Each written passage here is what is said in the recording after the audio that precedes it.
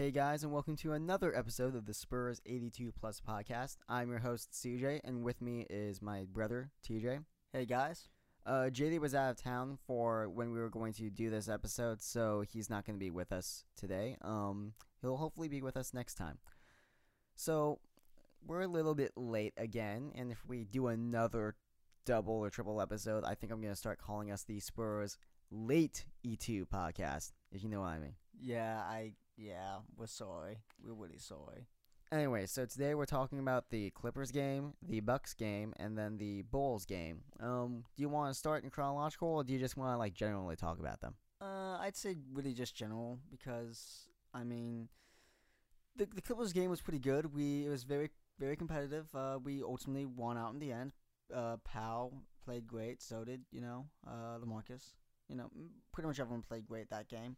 The Bucks game was a loss. It was a very hard fought loss.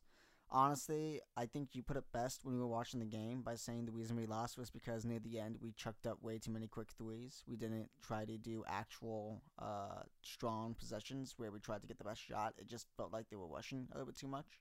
Though I think that's probably because if you looked at the lineups, those were more of the younger guys, so they were just trying to learn how to close out games, and unfortunately they weren't able to close out that one.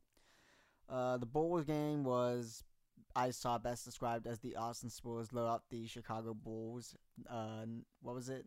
92-133 or something like that? I think it was closer to 97-133, something along those lines. Right, but still, the point is, we demolished the Bulls without Tony Parker, Kawhi Leonard, Manu Ginobili, or Danny Green, and LaMarcus only scored 14 points.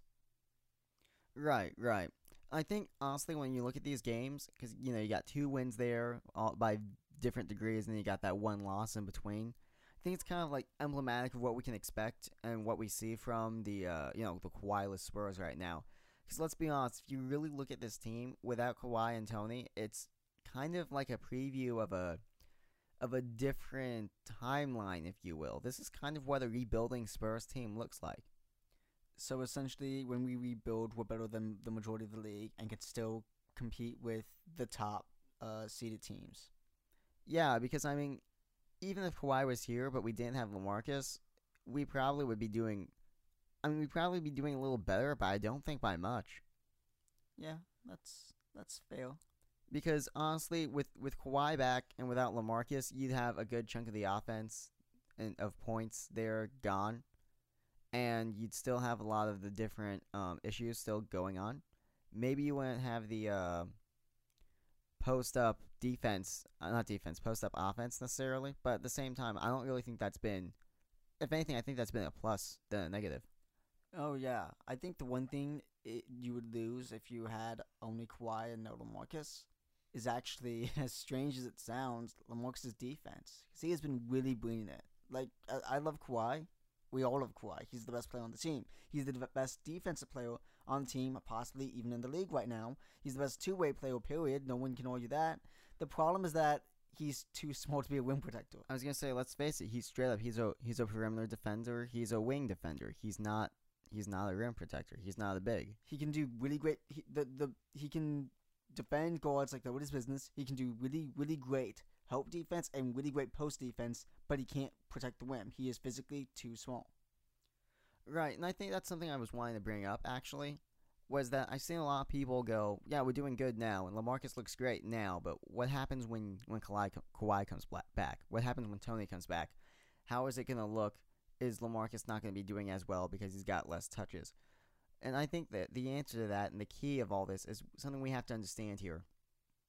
Kawhi doesn't need the ball to be great. We've seen him play in different offensives. When he first started playing, he was nowhere near what he is now. But he was standing in the corner and throwing up threes, Bruce Bowen style. Yeah, and when he actually started to explode offensively, that was during 2014, where he wasn't the primary option, but he still was able to score 20 points.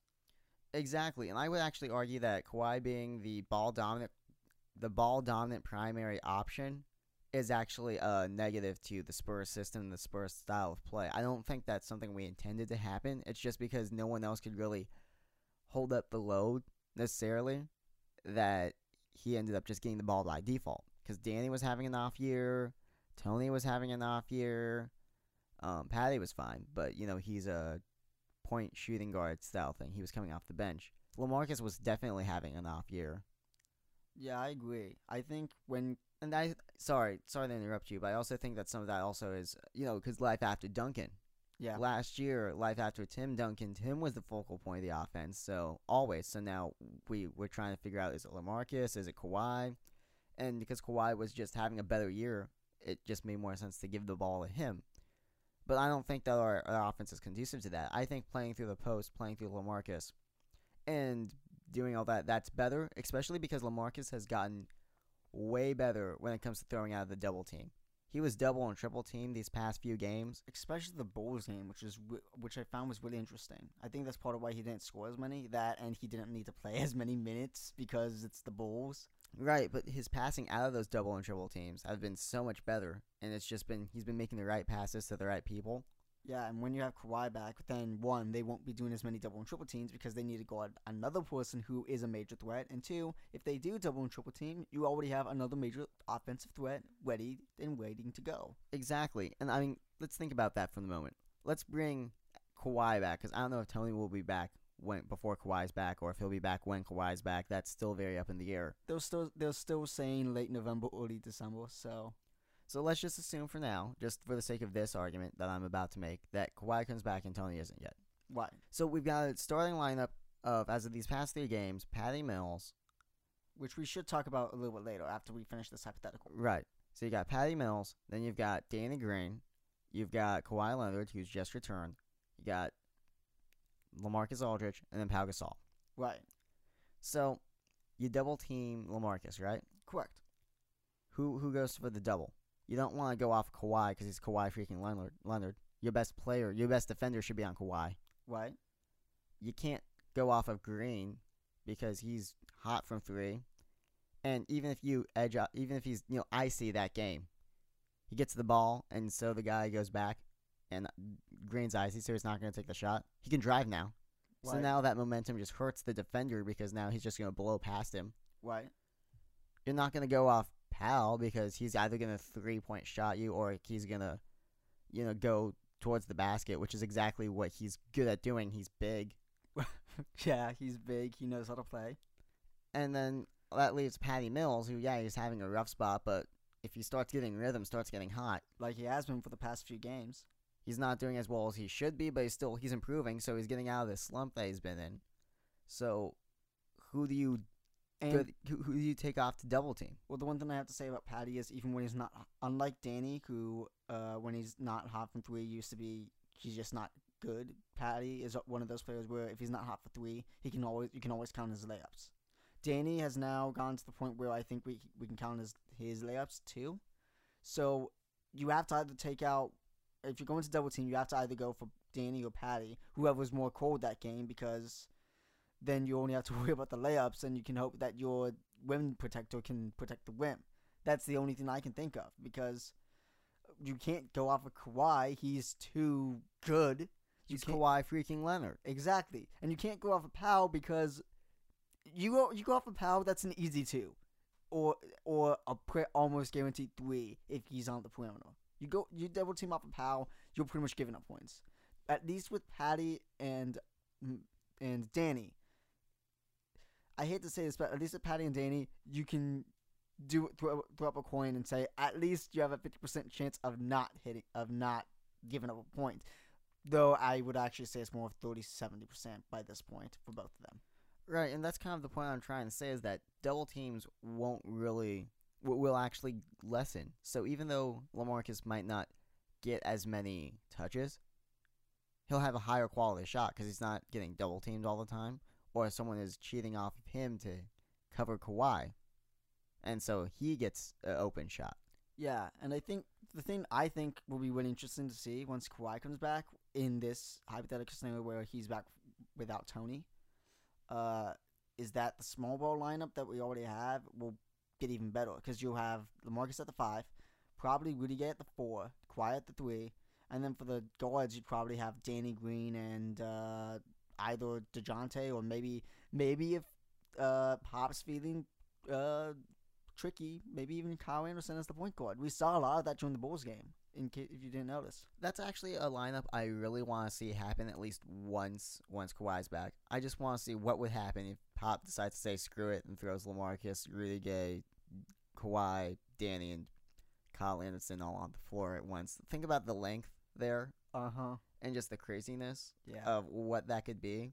Yeah. Especially like against players who have more, not players, but teams that have more intense point guards like like Boston or not quite the Warriors. I don't know if you want to experiment there, but Yeah. You probably shouldn't. or like experiment the Warriors. Grizzlies.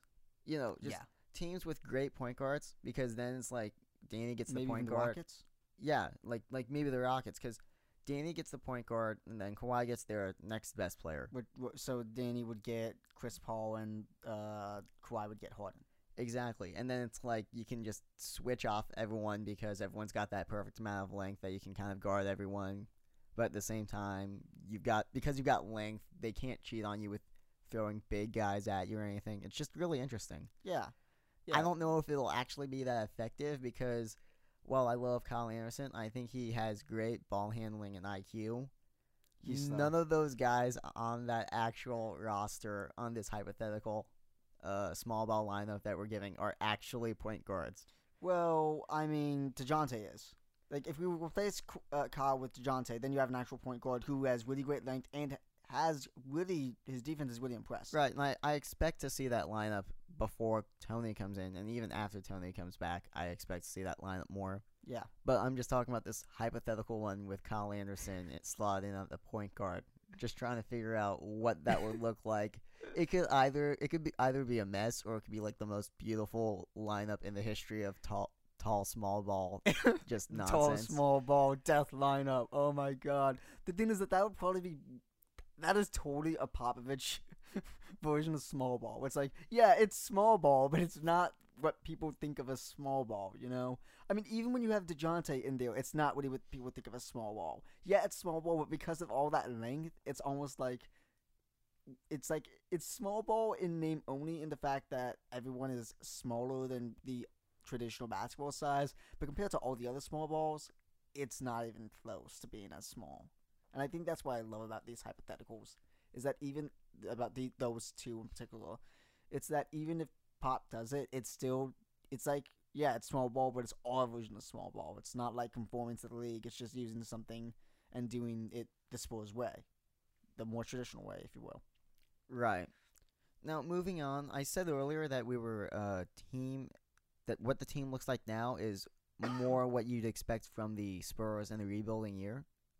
And I want to kind of like hit that, get more in depth on that, and hit the nail on the head for that. So, we got Kawhi and Tony out. Right. And Kawhi's young, so even if he was back, it would still technically count as that rebuild year. And by young, I mean he's young for star player standards. Right. Then you got Tony out, who's a huge vet, and you're replacing him with either DeJounte Murray, who's the young prospect, 21 years old, or Patty Mills, who, yeah, he's not super young either, but he's been around, and you always have those veterans when you're rebuilding to help build culture. And he's not super old either. He's at that perfect, I think at the end of his prime, probably is what I would say. At the end of his prime, still has a ton to contribute, but not too old to where he's not being able to move. I would argue he's got like 1 or 2 years left in his prime, and then he's on his way out. I wouldn't say that we've seen the best of Patty Mills just yet, but I don't think there's much left of the best. Keep in mind, we're talking about 100% Patty Mills and not like 70 or 80, who's still a legitimate contributor to a legitimate championship team. Yeah. So it's not like we're downgrading Patty Mills or anything. We're just saying how we are. He's in a slump right now, and I don't know if we'll see 100% Patty Mills this year. I think we will, because I think he's already breaking out of it. I think the only reason he had the slump is because of the same reason everyone pretty much had a slump, because the way they sorted out the season. Right. I keep going back to it, but that's because it's going to affect players. Right. But moving back to what I was saying, after that, you've got the young 21-year-old Then you got guys like Brandon Paul and Bryn Forbes. Right. Like Bryn Forbes only got minutes last season in garbage time, Uh-huh. and he had a non-guaranteed contract the entire offseason Yeah. that people kept talking about over and over. It's like, yeah, but it's only partially guaranteed, or it's not even guaranteed, and we don't know he's gonna stay, even though he was playing out of his mind. Join Summer League. And he's been getting legitimate minutes now, not just in games against the Bulls or against Phoenix, you know. Yeah. He's getting legitimate playing time against the Clippers. He's getting legitimate playing time against the Bucks, against the Timberwolves. And Yeah. he's doing very well for what his role is. Yeah. He's relieving Danny Green and Manu Ginobili. He's being a legitimate third guy who you can throw in there and not have to worry about him screwing it up. He's one of those guys where if our shooting guards aren't shooting well, you throw him in there and he'll shoot well. That's what he's supposed to be. He's being a very good Patty Mills replacement. Yeah. And I would not doubt if that's what we're grooming him to be. For when Patty, kind of starts taking that step back, it's okay. We got Bryn Forbes. And he's got that potential. We've seen him go off for 28 points, 29 points in games. And this isn't just in the Summer League. This isn't just in the Austin Spurs. We're talking about against actual NBA teams. You mean like Charlotte? Like Charlotte or the Mavericks last season. Right. Though the Mavericks were tanking. Yeah, and but they're still tanking. my point is, okay, so the Mavs aren't a good example, but Charlotte's a great example. Yeah. And my point is he's still got that shooting mentality, and he's doing it way more consistently this year. Definitely. Then you got guys like Brandon Paul, who they kept talking about how amazing defender he is, and when you on first glance you're like, is he really that good? He's not really doing anything different. But then you really pay attention to what he does, the plays he does, and then every once in a while he'll have this spectacular play, and you're like, no, he's legit. You know what really shows you how good of a defender he is? What? His fouls. He doesn't foul very often. And when he does, they're smart fouls. Yeah, there are the smart fouls or one of those, oh yeah, that's barely a foul, but they have to call it because that's just how it is. But what I mean is that normally players like him, they foul a lot. Like, look at last season's Bryn Forbes or DeJounte Murray, or even Jonathan Simmons in his first year. They foul. This season's a Davis lot. Bertans. Yeah, this season that was Williams. Those type of players, when they're relatively, newer to the league or on the lower end of the bench, then they're gonna typically the defense they foul a lot. But Brandon Paul, he doesn't actually foul that much. I'd say he fouls about as much as Danny Green on an off night, which is really good since Danny doesn't really foul ever. Right, and what's really cool is that he's got a really good three-point shot too. Yeah. Like, we always say we're looking for this every single time, but it's like, I legitimately think he could be Bowen 2.0. No, yeah, I agree. Just like how Kawhi used to be Bowen 2.0, I think Brandon Paul has that potential as well. And that's the other thing. When you look at the Spurs system, when we're talking about, like, rebuilding, even though, yeah, some of these guys are older and some of these guys are younger, and some of these guys are, like, 26 with their no spring chicken, but at the same time, look at what Danny Green did this past year. Yeah. Look at what LaMarcus has done. Yeah. Look at what Pau Gasol has done. Pau Gasol was never a three-point shooter, and they were trying hard to make him one in the Bulls. Yeah. But it wasn't until he came to the Spurs that suddenly he's shooting at 50%. It wasn't until Kyle Anderson broke his hand accidentally. I love how you still bring that up. I do, because he gets out for injury. All of a sudden he comes back and he's the best 3-point shooter in the league, percentage wise. I mean, it's insane. And it's not like last season you can make the argument that he wasn't shooting too many, but that second half he took quite a few. But from the beginning of this season, he's been taking like 1 or 2 shots every game, And he's still knocking them down. Yeah, and that's what's crazy. And it's not even just like corner three. He's also taking them from the top of the key. And It's mainly from the top of the key is what I've noticed. what's crazy is that LaMarcus is doing the same too. Nowhere near at the clip that Pau is, because Pau's got that ungodly shooting percentage. Somehow. But- Seno. LaMarcus is still shooting threes at a great rate for himself too. Oh, definitely. It's become a legitimate shot that now it's like if LaMarcus is standing up at the perimeter, you can't just walk away from him because he's going to take it and he might actually make it. Yeah, and then some days we get games like the past Bulls game where literally everyone shoots a 3-point shot. DeJounte Murray hit 2 threes. DeJounte Murray, the point guard whose biggest weakness is that he doesn't have a jump shot to save his life, shot and made 2 threes. Those were not good looking threes either. No, and yet he still made them. because that's the danger this team has when they are firing on all cylinders from three. You can't stop them. No matter what you do, everyone will be able to hit them, and that is what makes them dangerous. Because even when you do take out the three, the team is still made.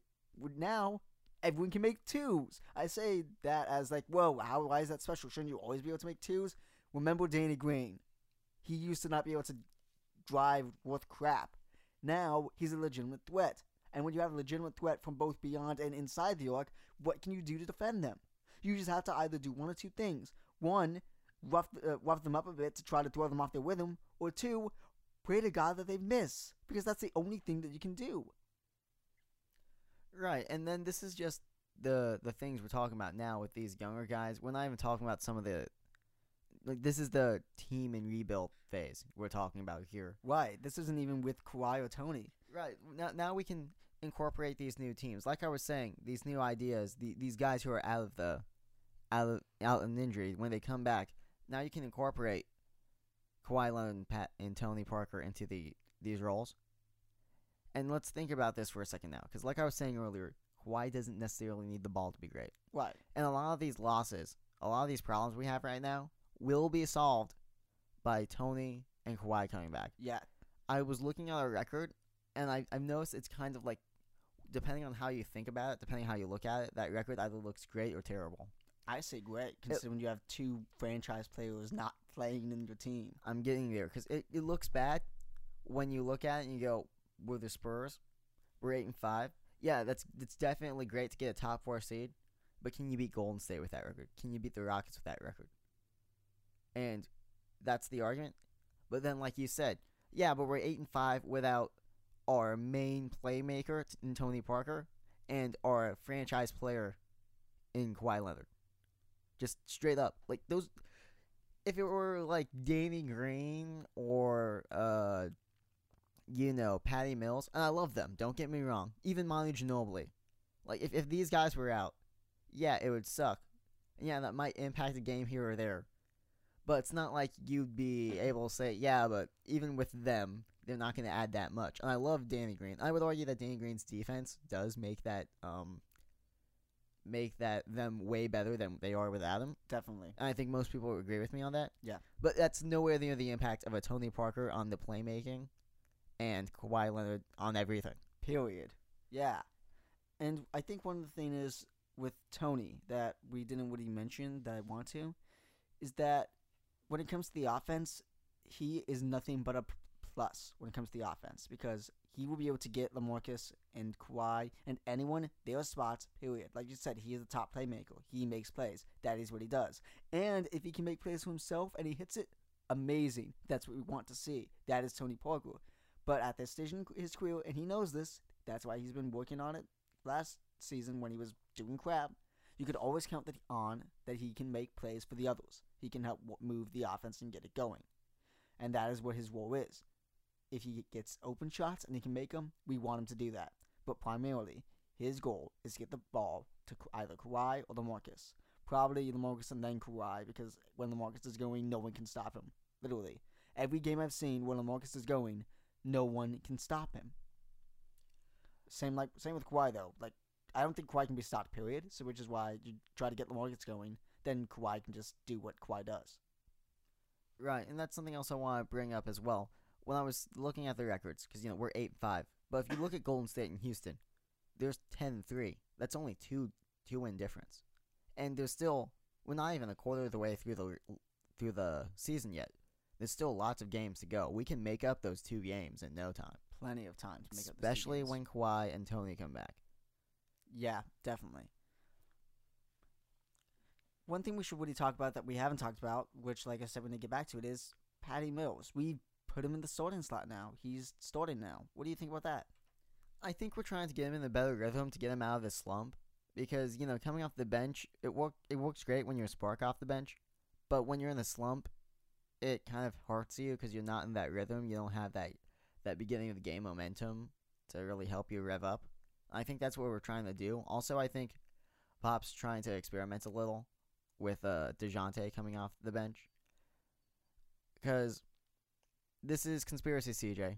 Conspiracy theory, man. Tinfoil's hat on. Yeah, tinfoil's hat on.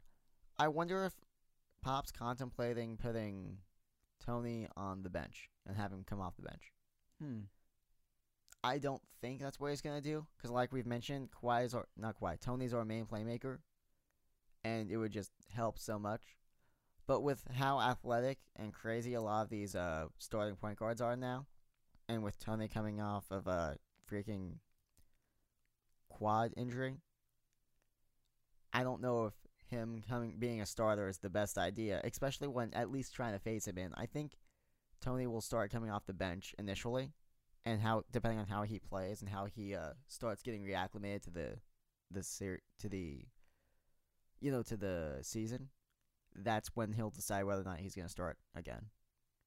Because remember, if someone straight up asked him if Pop asked you to come off the bench, what would you do? And he straight up said, yeah, I'd do it. So, I don't know.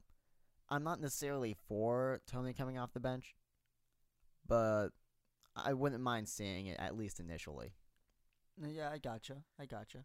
Because Pop loves his rotations and he loves to keep them as consistent as possible. It's why Rudy Gay has been coming off the bench this entire time, because he knows that's probably what's going to happen. And he's coming off of a Achilles tail. Exactly, so. Which is insane because he's playing amazing.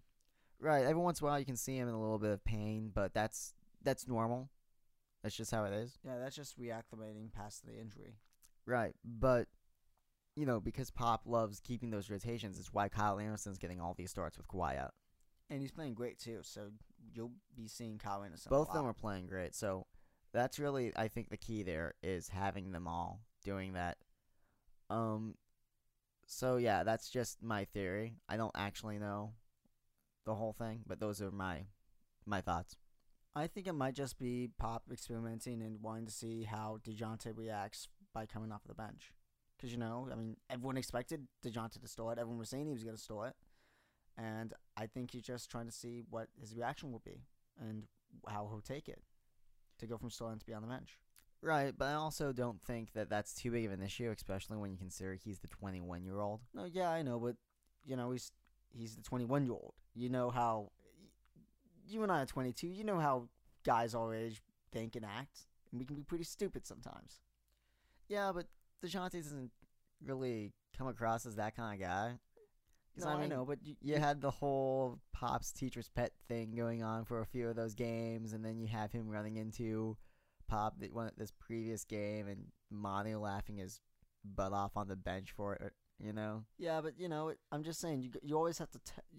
Even though it may not seem like it, you always have to do something just in case, just to make sure, just out of curiosity, just to see how they react.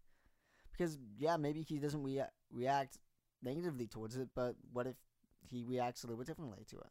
Like, I'm not saying if he doesn't react negatively towards it, maybe he's just indifferent. It's like, okay, whatever. Or maybe he's like, yeah, sure, if you think I'm best off the bench, I'll come off the bench type of thing. And maybe it's to improve him in his little dark patch, because he's had a few games that haven't been as good. So maybe he's trying to say, no, come off the bench. Don't let go of that pressure a little bit, Yeah, that's true. So that's a thing. Can we take a moment? I know we kind of did it earlier, but let's formally do this, and let's take a moment to appreciate Pau Gasol. Yes. We appreciate you, man.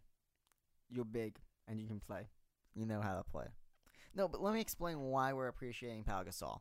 Yes, his contract still sucks. We've been over this. No one argues that. But the way he's been playing this season so far has at least made people go, well, it's not that bad. It's not the worst contract in the league. It's not freaking, who was the guy who got tons of Mozgov with the Lakers? Oh, don't remind me 2 seasons about that. ago. Don't remind me about that. It's not that. Because he's playing very well offensively. Uh-huh. He's still got that 3-point shot. Yep. And he's not getting killed on the pick and roll. Yeah. Which everyone knows was his worst. That's been a non-issue. I have yet to see people go, ugh, the pick and roll with Pau. It's because the way they've been setting up the defense, they limited as many times to prevent the pick and roll from happening with Pau. They've done everything in their power to prevent Pau from being caught in the pick and roll. So that all he has to do is guard the paint. And what's crazy is that they're making this too big roster look like a legitimate roster. Because literally right now, all we have are Pau Gasol and LaMarcus, and one could argue the only true big is Pau Gasol. Because freaking Joffrey has been out with injury, and he was the only true big besides Pau that we have. And who's left? LaMarcus and Davis Bertans. And Bertans never plays. Davis is riding the bench because he fouls too much. I'm sorry, I love Davis, but he fouls too much. Anyways, but yeah, I agree. You can take the player out of the Eurobasket, but you can't take the Eurobasket out of the player. Ouch. That is so mean. It's true. It is. I will say, though, that Joffrey should be coming back pretty soon, so that would be nice to see. To have another big to use, and he will hopefully help relieve the minutes for Pau and LaMarcus, so they won't have to play as many minutes as they have had to been, because, only two bigs. But yeah, definitely. We should definitely give mad props to Pau for what he's done. Right. I also think, I have to say, I think this whole two big roster is actually surprisingly underrated. Yeah. Because there have been some really interesting lineups that actually did pretty well. Like, I think there was one time I think it was the Clippers game, when the lineup was literally Patty, Manu, Danny, LaMarcus, and I think Kyle Anderson. Yeah. Or was it like Patty? No, it was Patty, Manu, LaMarcus, Danny, and Bryn Forbes. That's what it was. That's what it was. Yeah, because you were like, wait, Bryn Forbes is out there? What's he doing out there? It might have been Rudy Gay instead of LaMarcus, but it was one of those just ridiculous lineups. Like, this is the weirdest thing I've ever seen, but it looked and worked pretty well. Yeah. I don't know. It's just like, I think Pop's using this new versatile positionless basketball and taking it to its logical conclusion and extreme, where it's like, positionless basketball, let's just straight up go positionless. Let's just load up on a bunch of guards who can do 3 and D. Yeah, and some small forwards who can shoot guards and small forwards who can do 3 and D, and bigs who can shoot from the 3. Let's just do that. Yeah, let's just grab some slightly undersized bigs who can shoot from everywhere. Let's just grab some small forwards who can 3 and D. Let's grab some guards who are either lightning pinpoint accurate at 3 or amazing defenders, and a little bit of both in the middle with Brandon Paul and Danny Green. And then we got point guards who are fast and long and kind of short. I mean, that's kind of like the big thing that Patty and Tony have in common. They're short. Well, yeah. And they're known for their quickness. Tony is not as quick as he used to be, but he used to be super fast. Definitely. And everyone knows that Patty Mills runs the most miles in any basketball game. Seriously. But yeah, you're right. This weird positionless basketball that the Spurs are playing is amazing. It's like, I just have no words, honestly, because it's just pretty interesting to watch. As long as they're not, being blown out, I just can watch even when they're down, because I feel like even when they're down, they can catch back up. Yeah, and what's crazy is that when they were doing the blowing out in that Bulls game, it was just the weirdest thing ever. Because, 2 years ago, when we just signed LaMarcus, and we still had Tim Duncan, Boris Diaw, and, David West, and who else did we have signed? Let's see, it was Tim Duncan, Boris Diaw, LaMarcus Aldridge, David West. Did we get Davis? No, Davis was the next year. Point is, we had a ton of these different guys, and we were blowing people out. That was the 67, 12 win team or something. Yeah. And we were just blowing people out left and right, and it was kind of boring after the second quarter because they never came back. This time it's different, where when we were doing blowouts, they come back, but then we blow them out by more.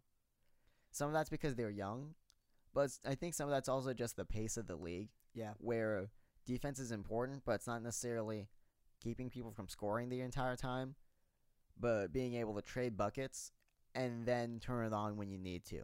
Yeah. Which is really what the Spurs have been doing when they've been winning, is turning on their defense when they really need it. And I think we can tighten up and do a little bit better. Obviously, it's still the first quarter of the season. And we don't have our best defensive player. Right, which completely changes, not the defensive scheme, but makes it way better. Yeah. But at the same time, I do also think that what we've got going right now, I think it's really good. And if we can seamlessly incorporate Tony and Kawhi back into it, which I truly believe we can, this is a legitimate championship contender. Definitely. Okay, is there anything around the league we want to talk about? I'm still surprised at how well the Grizzlies are doing, honestly. Yeah, aren't they like sixth seed right now? No, they're the second seed. They're second? No, wait, no. No, that's Golden State. I'm sorry. Yeah, I think there might be a sixth seed. Yeah, because I was like, hold on, You're there's right, no way you're they're right. second. I don't know what I was thinking. I'm like, wait, what am I saying? They're not second. And then the Celtics are surprisingly still doing very well despite missing like half their roster at this point. Yeah, I think they're fourth seed right now still. They're still first, I think. Yeah, in the East. That's what I was saying. Yeah, sorry. For some reason it sounded fourth. I'm like, isn't that Portland? JK. Okay. Actually, the Grizzlies are the fifth seed. The people I'm surprised about that are in the third seed each in their conferences are the Nuggets and the Magic. I'm surprised about that.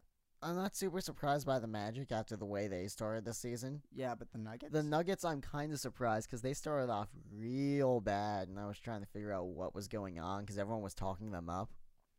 I wonder if they just got unlucky with scheduling and other things. Maybe. And now the one team that I am shocked about at all, like I'm immensely shocked, is the Pistons, man. They're second seed in the East. I think I said it once before, but I'm going to say it again. The Pistons are finally the team people said they were going to be 2 years ago.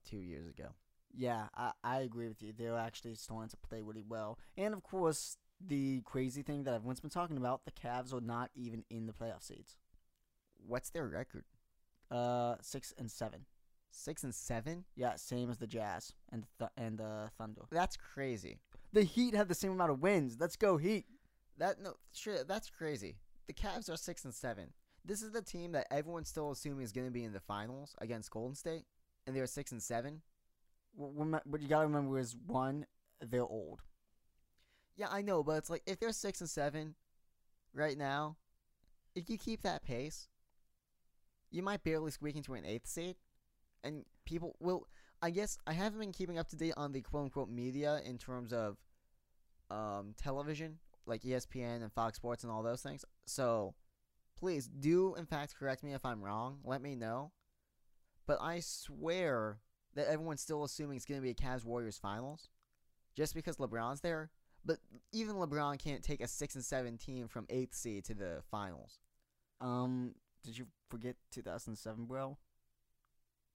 Fine. LeBron can take them to the finals to get swept by whoever's in the finals, okay? Better? Sounds good. And even then, there were some really weird miracle shots that had to occur just for them to even get there. Yeah. Also, apparently the Knicks are the 6th seed. The Knicks? The Knicks. 6th seed. 6th seed. What happened to let the Knicks get that high? I thought they were trash. I think they beat Cleveland a couple of times. And then the Sixers are the 7th seed. Wait, aren't they playing Cleveland again? They're playing Cleveland. Yeah, they are on the 13th today. Okay, well, there you go. That's just insane. And then the Thunder are still in their growing pains. I'm starting to wonder if JD's right, because usually I kind of like he's never been a huge Thunder fan, especially with the Super Team Thunder. And I'm starting to wonder if maybe he's got some merit to the 3 quote-unquote all-star, superstar guys just not being able to gel. Well, I haven't been watching, so I don't know. Yeah, and I understand where he was coming from because you have 3 guys who always used to be the guys, and now you have to just to who's the guy? Well, it's Westbrook, obviously. Obviously, it's Westbrook, but you have 2 other guys who used to be the guys, and they have to try to balance not being the guy while still trying to play their best, and they play their best when they're playing as the guy. Right. I just find it all weird that it's still the early season. Lots can happen. Someone straight up on RNBA posted how this time last year, I think it was like the Hawks were 2nd seed or something, and the Clippers were 1st seed. Yeah. So take that as you will. But still 6-7, that's not a good start for what the team that everyone's still planning to be in the finals. I think what all of this really just shows, to bring it back to what this podcast is all about, is just how good the Spurs are, especially how good Popovich's coaching is. I guess what we're That saying are is that are quote unquote rebuilding phase team that you've not, but yet you've been. I was gonna coining it say that. as. But I guess what we're trying to say is let's put that 8-5 in perspective to everyone else around the league. Like the only team you can really say is super overachieving compared to the Spurs is the Celtics. Yeah. Because Gordon Hayward's still out, probably for maybe for the rest of the season. Right, and I think Kyrie Irving got a slight injury. Really? Yeah, I think it was minor. I don't think it took him out too much, but I could have sworn Kyrie got a slight small injury. Please research that now before I, dedicate and say for sure that's what happened. But I could have sworn I read somewhere that he got injured, like an ankle sprain or something, or Yeah, he had a. Yeah, it was actually a minor facial fracture. okay, so it was just a facial fracture. Okay, Yeah, like he was been upgraded to questionable. okay, so he did get injured though. That's all I care. Yeah, he did. That's all I care. That I'm not going crazy. That I did read that. Yeah. Okay. Let's see. Any other Spursy things we want to talk about?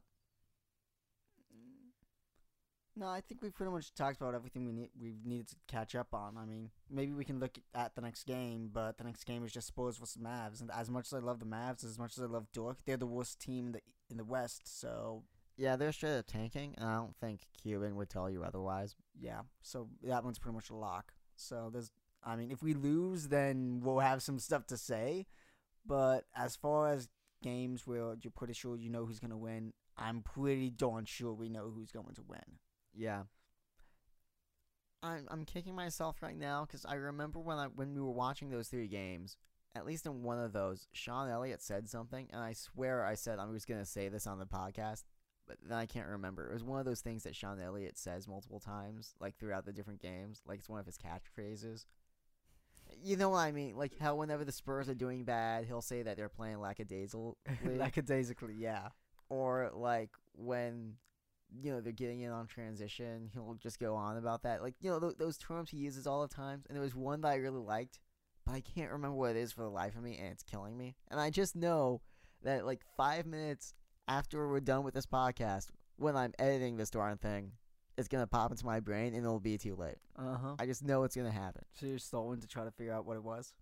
and I can't do it. It's not coming. Yep. That's just how it goes sometimes, bro. That's just how it goes. Oh well. Let's see. Is there anything else, or do you think we're good? Honestly, I think we're good. Yeah. So next game, Spurs Mavs. It's either on Fox Sports Southwest, or I think it might be on local TV only, because it's a Tuesday game. Yeah, let me check. Because I could have sworn I read somewhere that it was a Ken's 5, which means it might actually be one of those, or is it Fox Sports? It's Fox Sports Southwest. Okay, well there you go. I think. Oh, I was confusing it with the Bucks game, which was actually nationally televised. Right. Okay, so I think that about wraps it up for us. This has been episode 6 of the Spurs 82 Plus podcast. Any last words you want to say? As always, go Spurs go. Go Spurs go. See you guys next time.